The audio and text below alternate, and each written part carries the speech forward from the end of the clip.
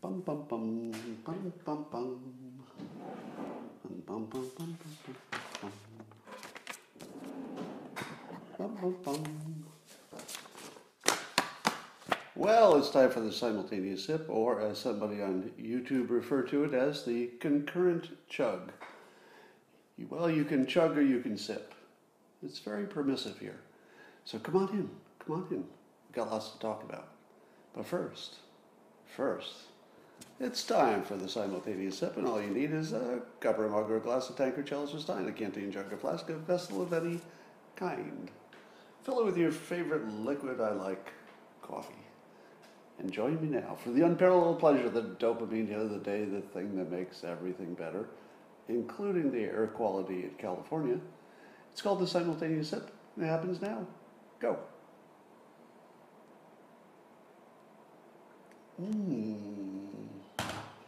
Yeah, speaking of air quality, I've been living in a smoke-infested hellhole for weeks now, but the air quality today has improved a little bit.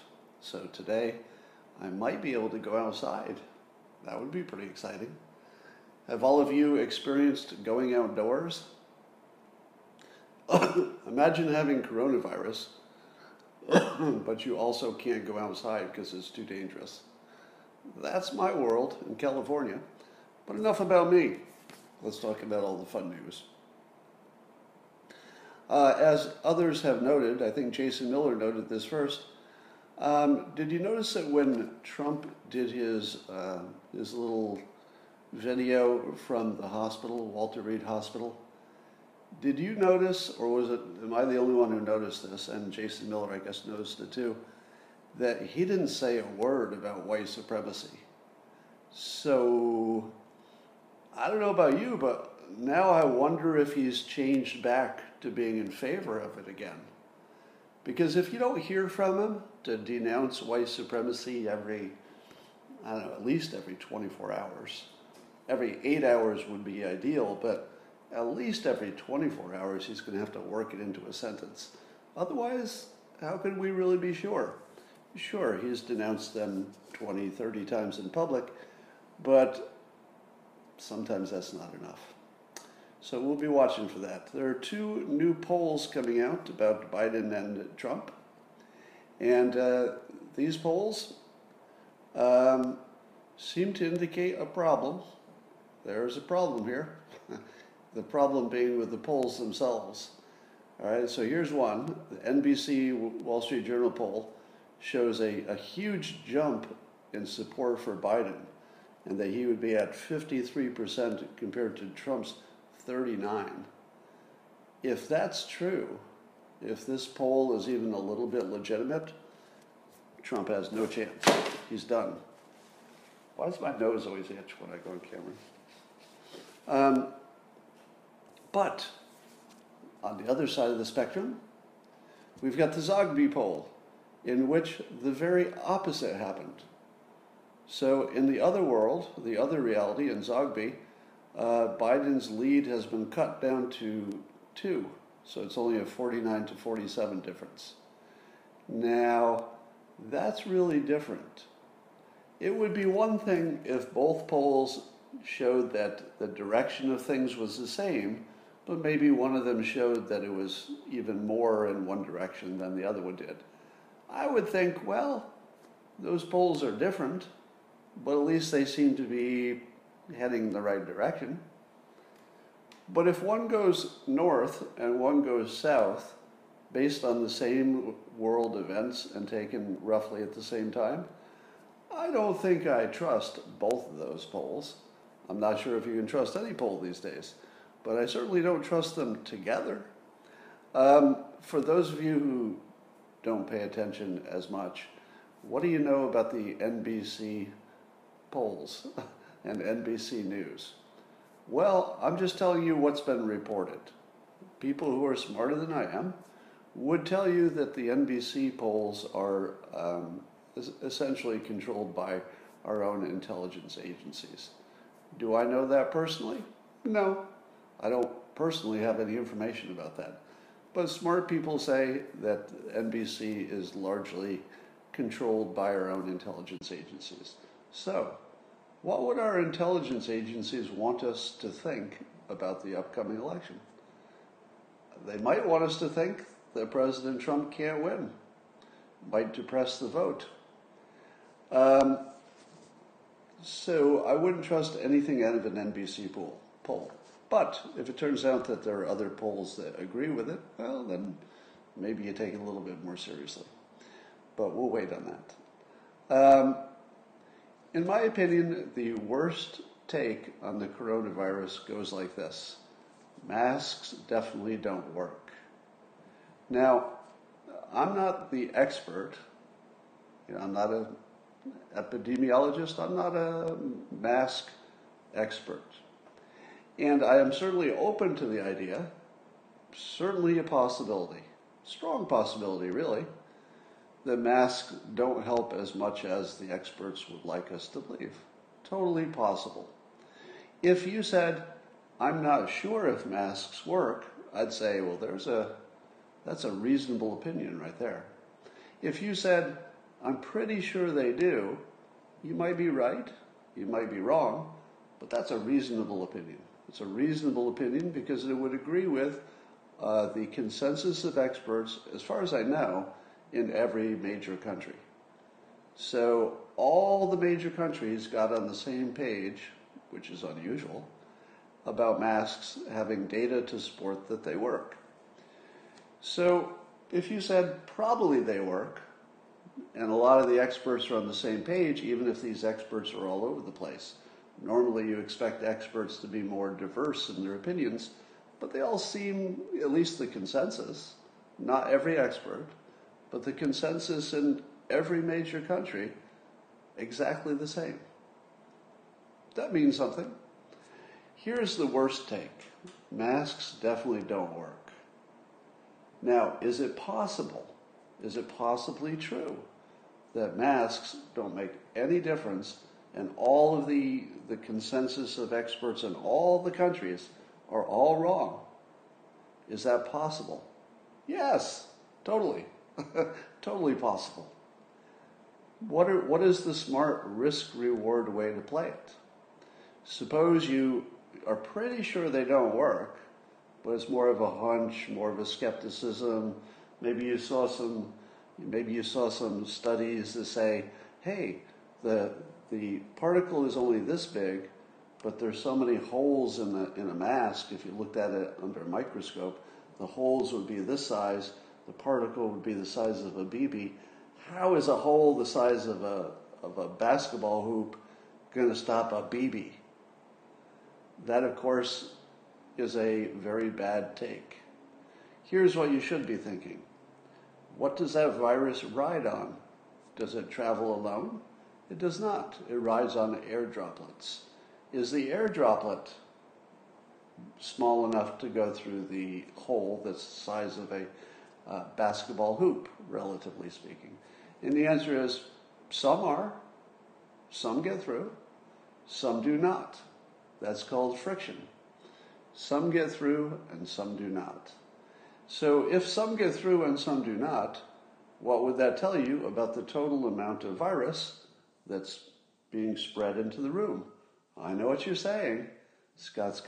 I've seen the video where they tested it. The mask doesn't stop the air from coming out. It just comes out the sides. It still comes out. Same amount of air. Has to go somewhere. So it's not like staying within the mask, right? It's going somewhere. That's right. But it's not going as far, is it? If your mask is sort of leaking out the edges, it's staying near you. If you take the mask off and you're a big talker, hey, what you doing? Let me talk to you right into your face. You're shooting a cannon of virus into the other person's mouth and eyes. Is it the same? Maybe. I wouldn't rule out the possibility that if you really could study this thing, and apparently it's hard to study, so you really can't, that in the real world, maybe the virus coming out the side, floats in the air, doesn't matter that it was local to you because it all spreads out, maybe. I'm open to that. It could be that they don't work. But what are the odds? if you're going to play the odds here, what's the smart way to play this?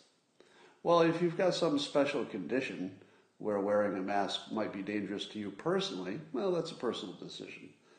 But in terms of the risk-reward, given that the experts in every country, the consensus, not every expert, but the consensus is very strongly, unambiguously wear a mask, maybe you ought to take that seriously on a risk-reward level. Again, doesn't mean that there's a 100% chance that they really make a big difference. But I would say the odds are pretty good. 30% chance? Suppose there were a 30% chance it would make a difference. Would you think that's worth it? I would say so. I would think a 30% chance that masks make a difference would be enough. Yeah, and even if you add into it the fact that people will touch their mask and all of that's been taken into consideration by the experts who study these things and have figured out that the data suggests that it works. Here's a good rule for determining what is true and what is fake in terms of the news. It's in my book, Loserthink, and the trick goes like this. If you see something reported as true on CNN and untrue on Fox News, it's untrue. Not because Fox News says it's untrue, but because there are two news organizations equally capable, and if they don't both say it's true, about 95% of the time, it's not true. That's also reversed. If Fox News says it's definitely true, and CNN says, no, that never happened, there's a 95% chance it didn't happen. But if both of them say something is true, the odds of it being true, very high. Both Fox News and CNN and MSNBC and every other network, left and right, report unambiguously masks are important, right? Now they do have, on Fox News especially, they'll have guests who will be on the side of opening up and taking our chances and getting herd immunity and all that. But it's always in context. They'll still bring on their own medical guy right after the guy who says maybe masks are not that important. They'll still bring on their medical guy to say, yeah, masks are important. The experts agree. So that's all I want to say. You could certainly say you're not sure if masks work, but it is not a good take to say, therefore, we shouldn't wear them. That the logic isn't there. The logic is, might be a good chance they work, given the stakes. It's worth a shot. It probably won't kill you. I've got a question about this Rose Garden super spreader situation. Probably you have the same question, right? And the question goes like this. Why is one event such a spready situation and others are not? Because they're not that different, are they?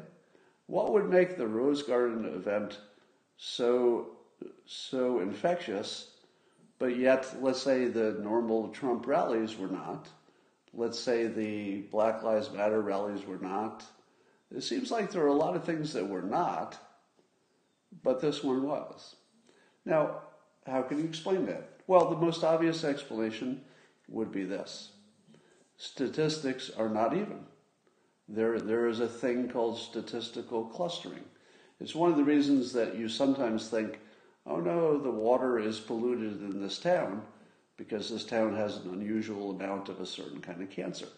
Sometimes that's exactly what's going on. Sometimes you have, in fact, found that this town has a problem with the water and the water is giving people cancer. Sometimes. Other times, it's just a fluke of statistics.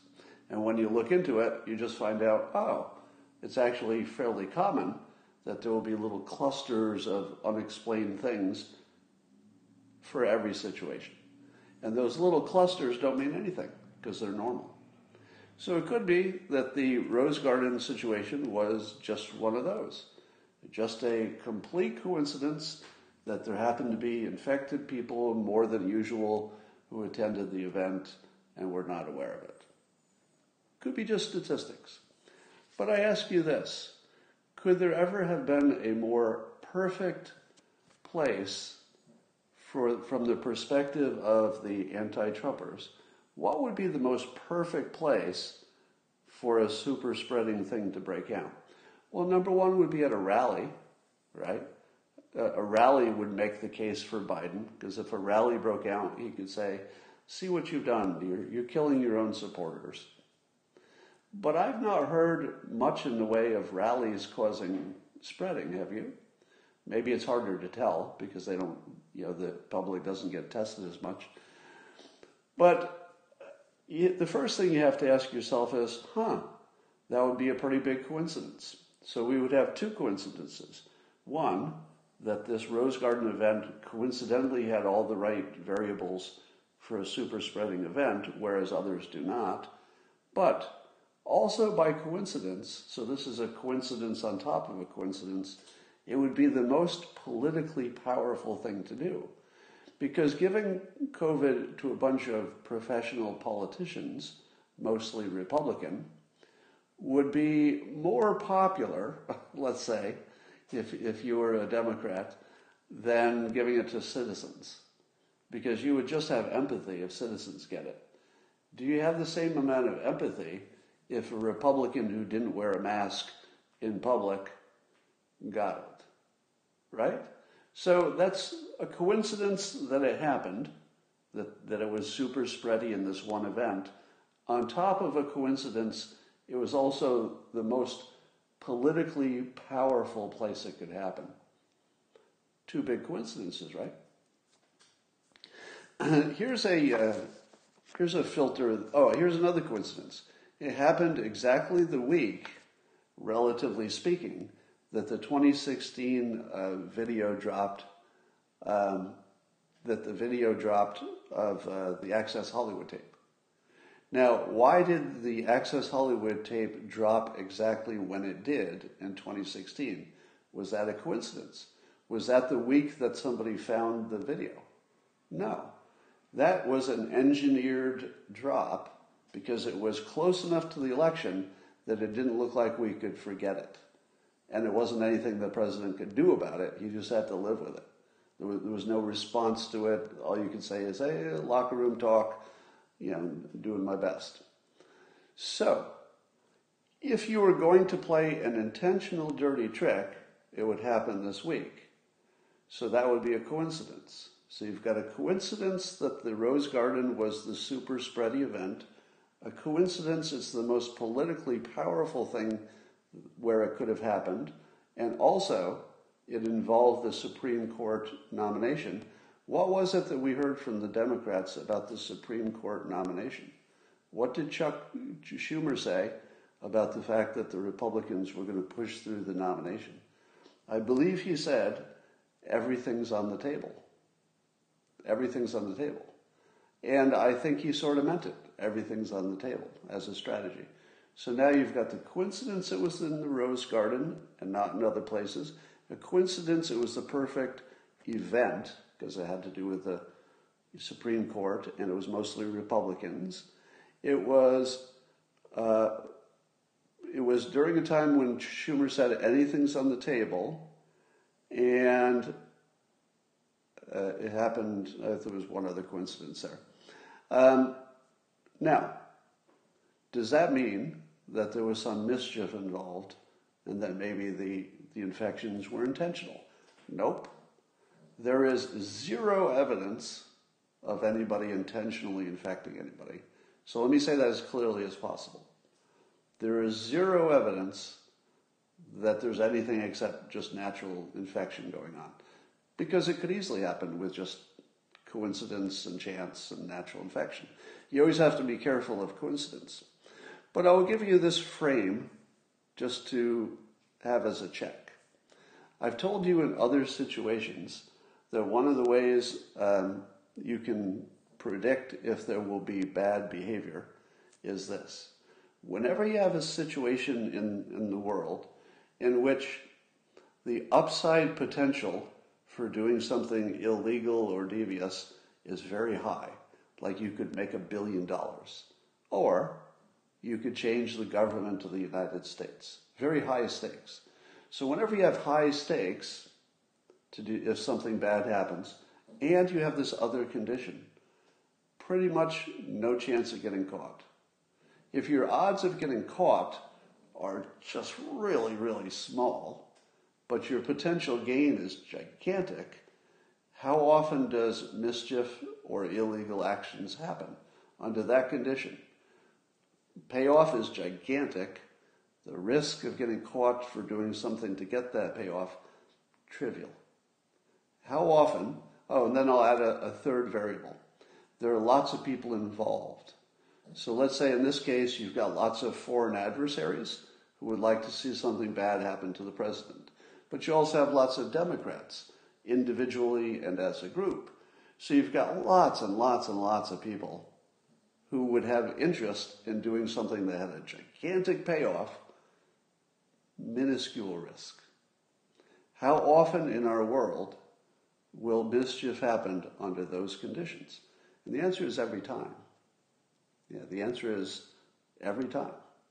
Now, could this be the exception? Could this be because the stakes are so high, and if you got caught doing this thing, even though the chances of getting caught are really, really small, if you did get caught, it's pretty bad. I mean, it's about as bad as it could possibly be if you get caught doing something like that. Let's take an example. Let's take insider trading. If you do insider trading, do you have a potential for a gigantic upside? Yeah, depending on the trade, it could be pretty big. What are the odds of getting caught at insider trading? Not as high as they should be, right? That's the reason it happens so much. Because there are situations in which people say, all I have to do is mention this to my cousin, and nobody's going to know it came from me. Just my cousin will have a good stock trade. And maybe I'll work something out, on the side with my cousin as a payback for this insider information. Well, then it happens almost every time. So maybe this is the exception. It could be the one time that there was no mischief and that it just happened to coincidentally line up with exactly the way it would look if it was done intentionally. But again, let me back up to the first point. If you were going to place a bet on this or any other conspiracy theory being true, you should probably bet against it. If you had to put your money on it, I'd bet against it. Martha Stewart did have a little issue with that. All right. So I'm not saying that there was mischief. I'm just saying that every condition that would support that theory exists. That's all. I've talked a lot about this being, or about this would have a third act. In other words, in a movie, the third act is about, 2/3 through the movie, where there's something that happens that looks like the hero can't possibly escape. The hero is doomed. There's just no way you can get out of this trap. And then the hero does, somehow, against all odds. That's the third act in movie scripts. In 2016, as I mentioned, the Access Hollywood tape was probably his third act. There are usually some fake third acts before the real one, even in a movie. It looks like there's a problem, and then it's like, okay, that wasn't as big a problem. The hero solved it. And then there's another one, it's like, here comes the third act. Okay, that wasn't such a big problem, and he did solve that. Oh, here it is. Here's the real one. And the real one is so big, you just can't get out of it. So what would be a bigger problem than this president being accused of killing 200,000 people with his bad management of coronavirus, according to his critics, and then he gets it himself by not following his own guidelines? Could that be more of a third act?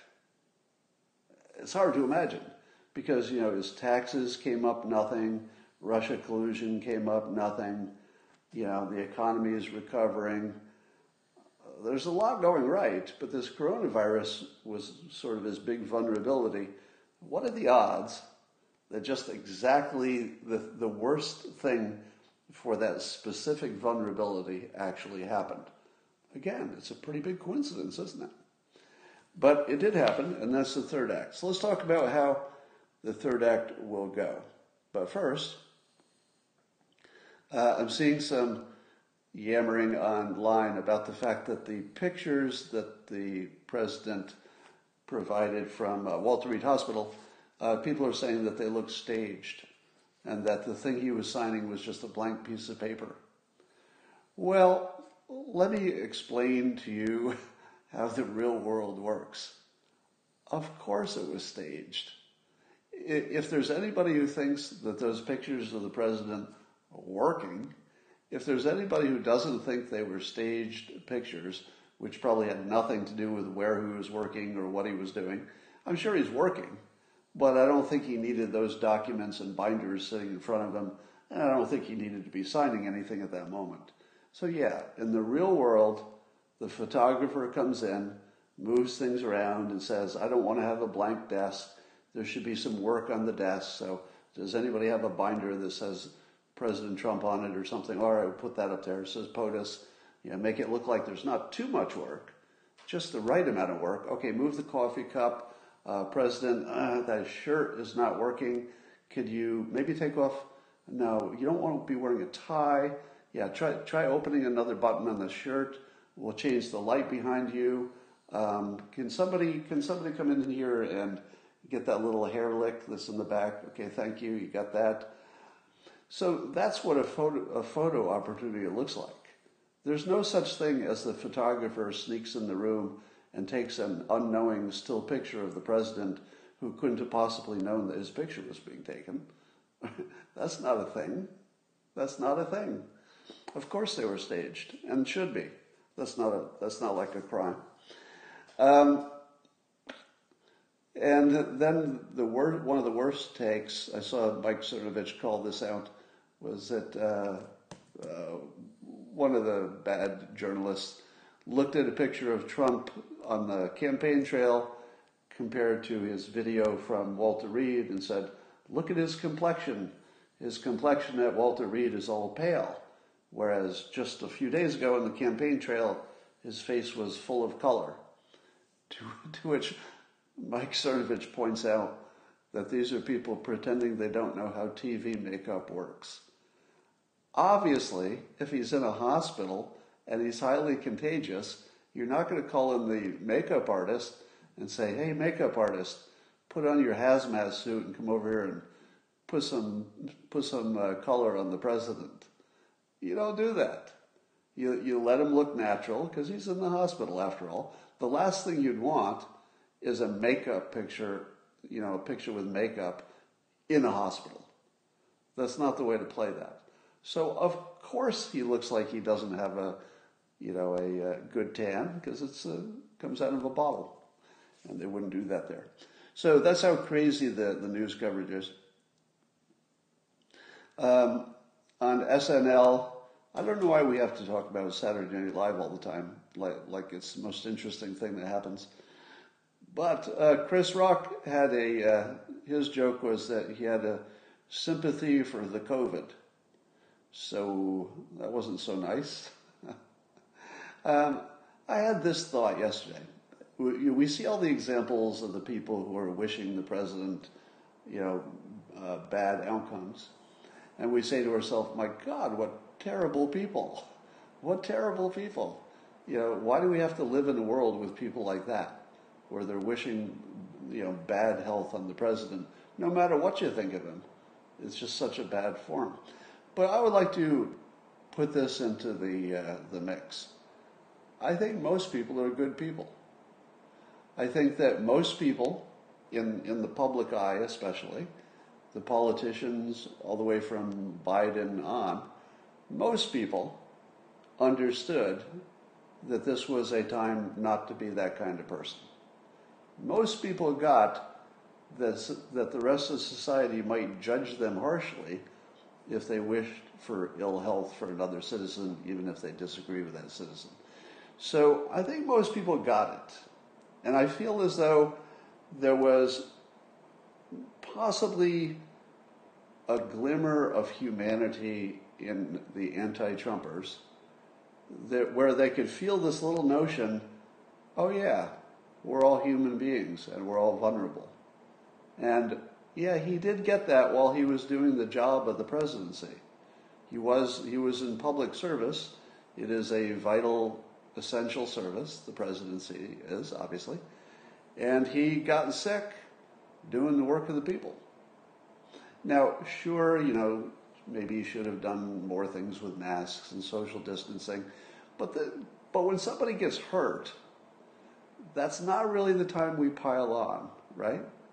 If you have a kid, and your kid, let's say you got a teenager comes home drunk. Well, that teenager's in a lot of trouble, but not right away, right? When the kid is sick and, they're in bad shape, that's not when you pile on. And everybody gets that just automatically, right?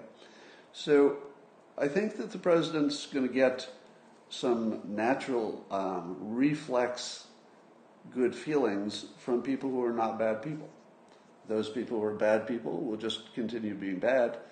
But the people who are not will say, maybe this is the time to just take a little pause. Maybe just step back a little bit. Yeah, as I'm seeing a comment on YouTube that Reagan was actually stronger after he got shot. And part of the explanation for that is the way he handled it. So even though he was a victim, he never acted like a victim. He always acted like he had good humor, and that became the story about his positive attitude, even though he'd been shot. So I think Trump has a strong possibility to get that kind of reaction, a positive pop. But we also have the example of Boris Johnson. Now, fact check me on this, but I saw some data that said that when Boris Johnson got his COVID diagnosis, that his popularity just went through the roof. He immediately became far more popular because of an empathy, sympathy, just a natural human instinct, I guess. So do you think President Trump will go the same way as Boris Johnson? Well, a lot of you don't know that that's why Boris Johnson was created in the laboratory. When you look at Boris Johnson, do you say to yourself, hey, why does he remind me of a poor man's Donald Trump? There's something, I don't know, is it his hair? Is it his politics?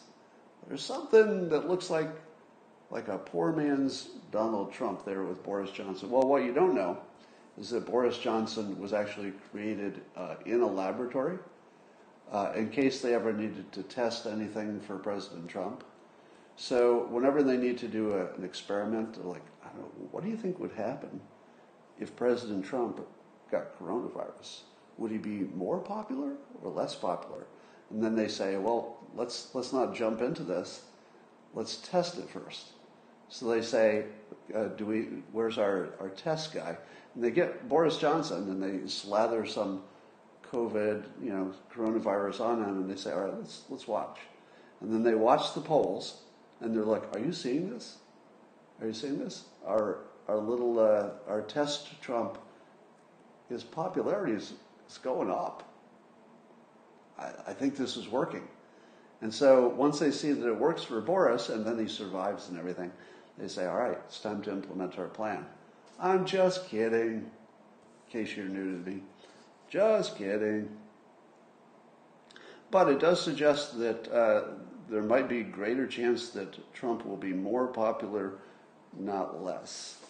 And here are some possible outcomes, all right? So right now, we're in this sort of multi-dimensional Schrodinger's cat box situation. We don't know yet if the cat is alive or the cat is dead or the cat is a zombie or 10 other paths. And here are some possible directions. One is, I often tell you that the way people think is in terms of stories. So when this news broke, people were, I think, confused because it didn't fit any story they already have in their head. There's no model of this. There wasn't anything like it exactly. So they're trying to say, okay, what is this like? So I can do some predicting, because if it's like that other thing, then maybe I know what's going to happen. So here are some things it's like. One is Spider-Man. You know the Spider-Man story? Peter Parker gets bitten by a radioactive spider. Now, I know what you're thinking. On paper, if you said, hey, would you like to be bitten by a radioactive spider? You would probably say, no, thank you. That sounds like a very bad idea. I don't like spiders. I don't like radioactivity. So if you put the radioactivity with the spider and then you have it bite me, that's all bad. I don't want any of that radioactive spider business. So on paper, it's a very bad idea. But if you know the Spider-Man story, it gave Peter Parker spider powers. And he actually came out with a superpower. Now look at Trump getting coronavirus. Is it possible that one of the outcomes is a superpower? Now, I mean a superpower in terms of the normal world. What would be a superpower for Trump? What would be something that would, let's say, if he wanted to play it this way, and you know that he understands the show. He understands TV. He understands how minds work. He understands the story. He understands the visuals. He understands persuasion.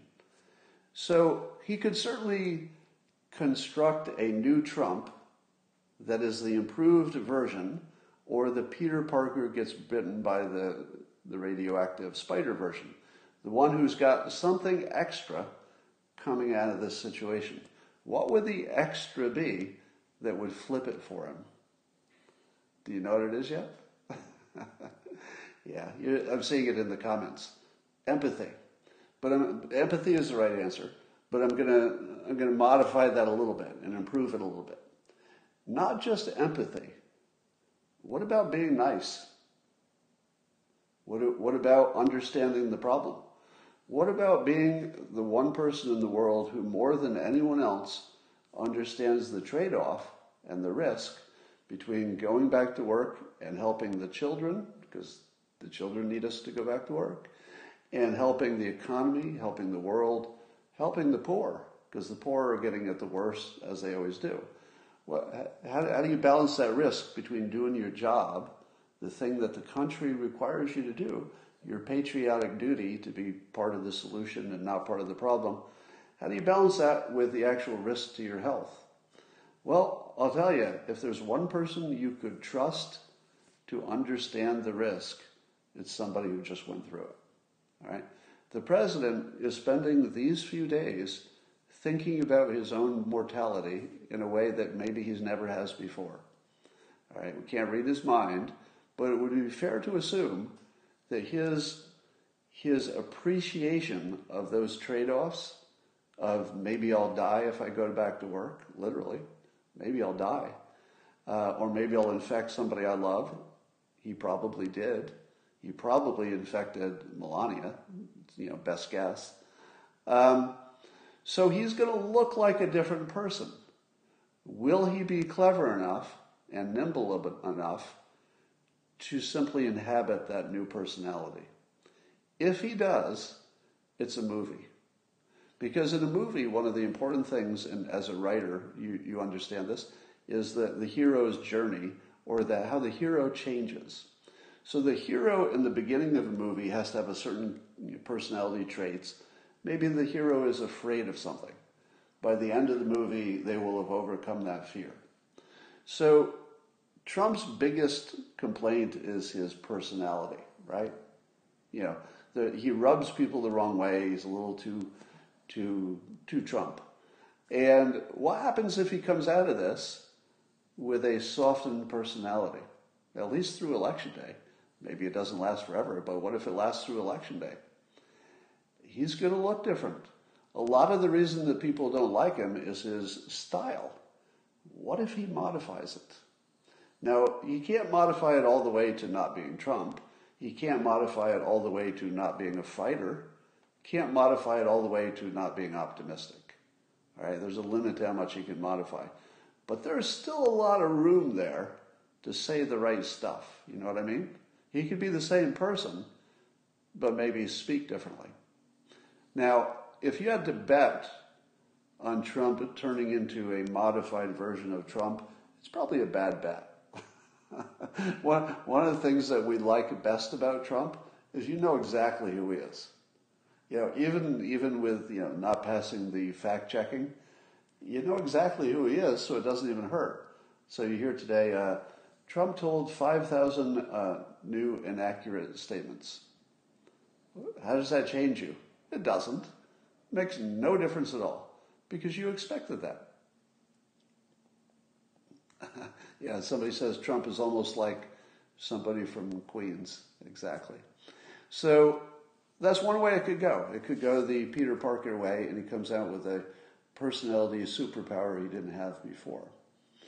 You know, on his video statement, he used a statement which is just super strong, and he does this so well. I mean, I doubt he thought it through, but it was still perfect, even spontaneously. And he said that he was seeing lots of bipartisan, love and support that he was getting. And then he said this. I don't know if you caught this, but he said, "I'll never forget it." That's really powerful. He said, "I'll never forget it." And it sounded sincere because I actually believe this is a gigantic moment in his life, obviously. And I don't think he will forget it. And I think he will always appreciate the country for doing this for him, even bipartisan. Now, when you have a president who is touched in that way, touched by the public, so the public has now done something that if the world is predictable in this way, it should change him. Because it's one thing to have your loved ones say good things about you. You like it, of course, but it doesn't change you. But when your enemies show you kindness when you're down, that can change you. That can turn you into, that can rewire you. That can turn you into a different person. Because it's just an experience you don't normally have. And when you do, it could be profound. So when the president says he's not going to forget it, here's how I internalize that he's going to work harder for the country. That he owes the country something. That's what it felt like. It felt like I owe you a favor. And it felt real. So I think that was meaningful.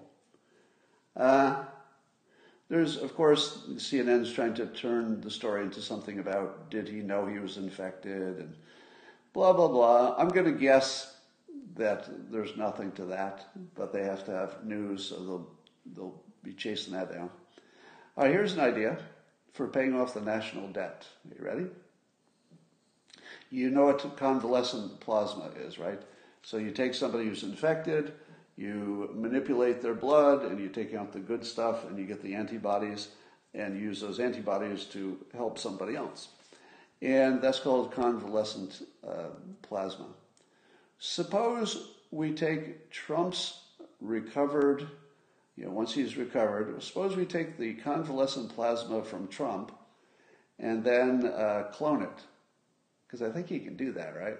You can clone his antibodies. So you clone his antibodies and then you bottle it and you sell it as tiger blood. Trump tiger blood. Now let me ask you this. Because we're all irrational humans and we like things like brands. You'd rather buy a Nike something or an Adidas something than some other brand. We're very brand conscious. And given that, serious question. If you had a choice of buying, let's say from your healthcare provider, literally Trump convalescent serum that's cloned from his actual antibodies, or a generic one, which one would you pay more for? If they were identical in usefulness, there was no difference in utility. The generic convalescent plasma or the plasma that was derived from Donald Trump's own antibodies. You know you'd pay more for it. You'd pay a lot more for it. Now, I don't know what convalescent plasma costs already, but people would pay twice as much for that. You know you would. So it's a fun idea, but not entirely impractical. Yeah, you could maybe make some of it, give some of it out. It'd be pretty popular. All right, when President Trump did his video, of course, the two-movie analogy came out. And so Gabriel Sherman said this. Just watched, and Gabriel Sherman is, let's see, who is he? He's a Vanity Fair special correspondent, author of The Loudest Voice in the Room, etc. So he's no Trump supporter, I'm guessing. He said, just watched Trump hospital video a second time. His breathing is clearly labored. He seems to be leaning on the table for support, and there's so much fear in his eyes. What? Did you see any of that? Did you? I saw him leaning on the table. Do you know why? Because if you're sitting at a table and you're not leaning on it with your arms like this, you look kind of dorky because you're just sitting behind the table. You have to put your arms on the table. Look at somebody on camera with their arms on the table. Looks powerful. You're leaning forward. You're not leaning on your arms. You're leaning in. It's a power pose. So, but Gabriel Sherman saw that as he had to be leaning for support. That's knowing nothing about photography. If Peter Duke is watching this, and sometimes he does, professional photographer, Peter, let me ask you this question. True or false, it's a better picture when the president is leaning forward on a desk, right? Now, I don't know that he does, I'm trying to remember if he does it for the addresses from the Oval Office, but I think he does. If we looked at an Oval Office address, wouldn't he be on the table? Because it just looks weak if your hands are by your side at a table or a desk. And then I certainly couldn't tell that he was having breathing difficulty. I didn't see any of that. And I didn't see any fear in his eyes. Did you see any fear in his eyes? Now, of course, he would have to be concerned about his health. Who wouldn't be? But fear in his eyes? I didn't really see any. Okay. All right. Here's another wild card for you on how people will process this Trump situation. I asked on a Twitter poll just this morning, I asked if, based on what you know about the White House's own procedures for social distancing and for mask wearing, is your personal family situation better or worse than the White House as far as what you've heard reported? And what do you think people said? They said about 80% of the people who answered said that their family situation is similar to or worse in terms of protecting themselves than the White House. 80% were handling their own personal situation very similarly to how the White House was handling it for themselves. Now, does that make it smart that the White House was only doing as much as average families? No. Medically and politically and everything else, they should have done better. But when you see the president, let me put it in analogy terms, when the president eats fast food, whether it's McDonald's or Taco Bell, and he does it conspicuously and publicly, what do the experts say? Well, I'm not so sure you should be eating junk food in front of the public. You're setting an example. That's not really the healthiest thing. Maybe you should eat something healthier, then they would eat something healthier. That's what the experts will say, right? What do the voters say? The voters say, hey, I eat at McDonald's too. The voters say, hey, I eat at Taco Bell. Hey, the president eats at Taco Bell. I eat at Taco Bell. That's what the voters say. So when you see the president being lax with the social distancing, or the White House in general, and lax with the masks, Do you say to yourself, man, I don't do that. That's not how I act, and he needs to be better than me? Some people do. Some people will say exactly that. Were those people going to vote for the president anyway? Nope. No, they weren't.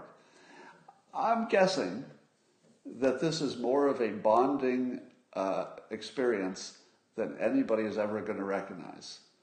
When you see your president doing the same thing that you do, that doesn't make you like him less, even if you're sure he shouldn't have done that. I'm sure the president should not eat junk food. But how do I feel when he does? I feel like, he's like me.